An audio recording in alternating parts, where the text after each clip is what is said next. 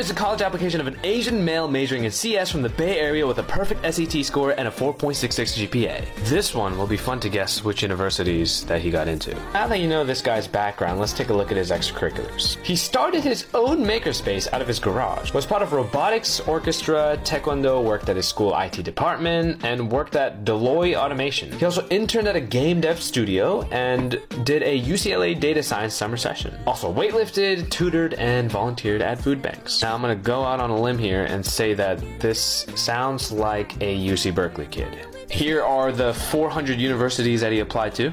I'm gonna say that he got into CMU. I have never seen anyone write Georgia Tech like that, but sure, I'm gonna say that he got into GIT as well. I'm gonna say rejected from MIT. I don't even know what SCU is, so we're just gonna skip that one.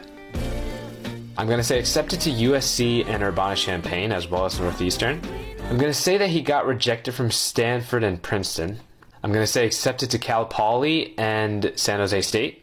I'm gonna say rejected from Rice but accepted to both Berkeley and UCLA. I'm gonna say accepted to SD, Irvine, SB, and Davis. I'm gonna say rejected from Cornell and Harvey Mudd as well as Harvard and Brown.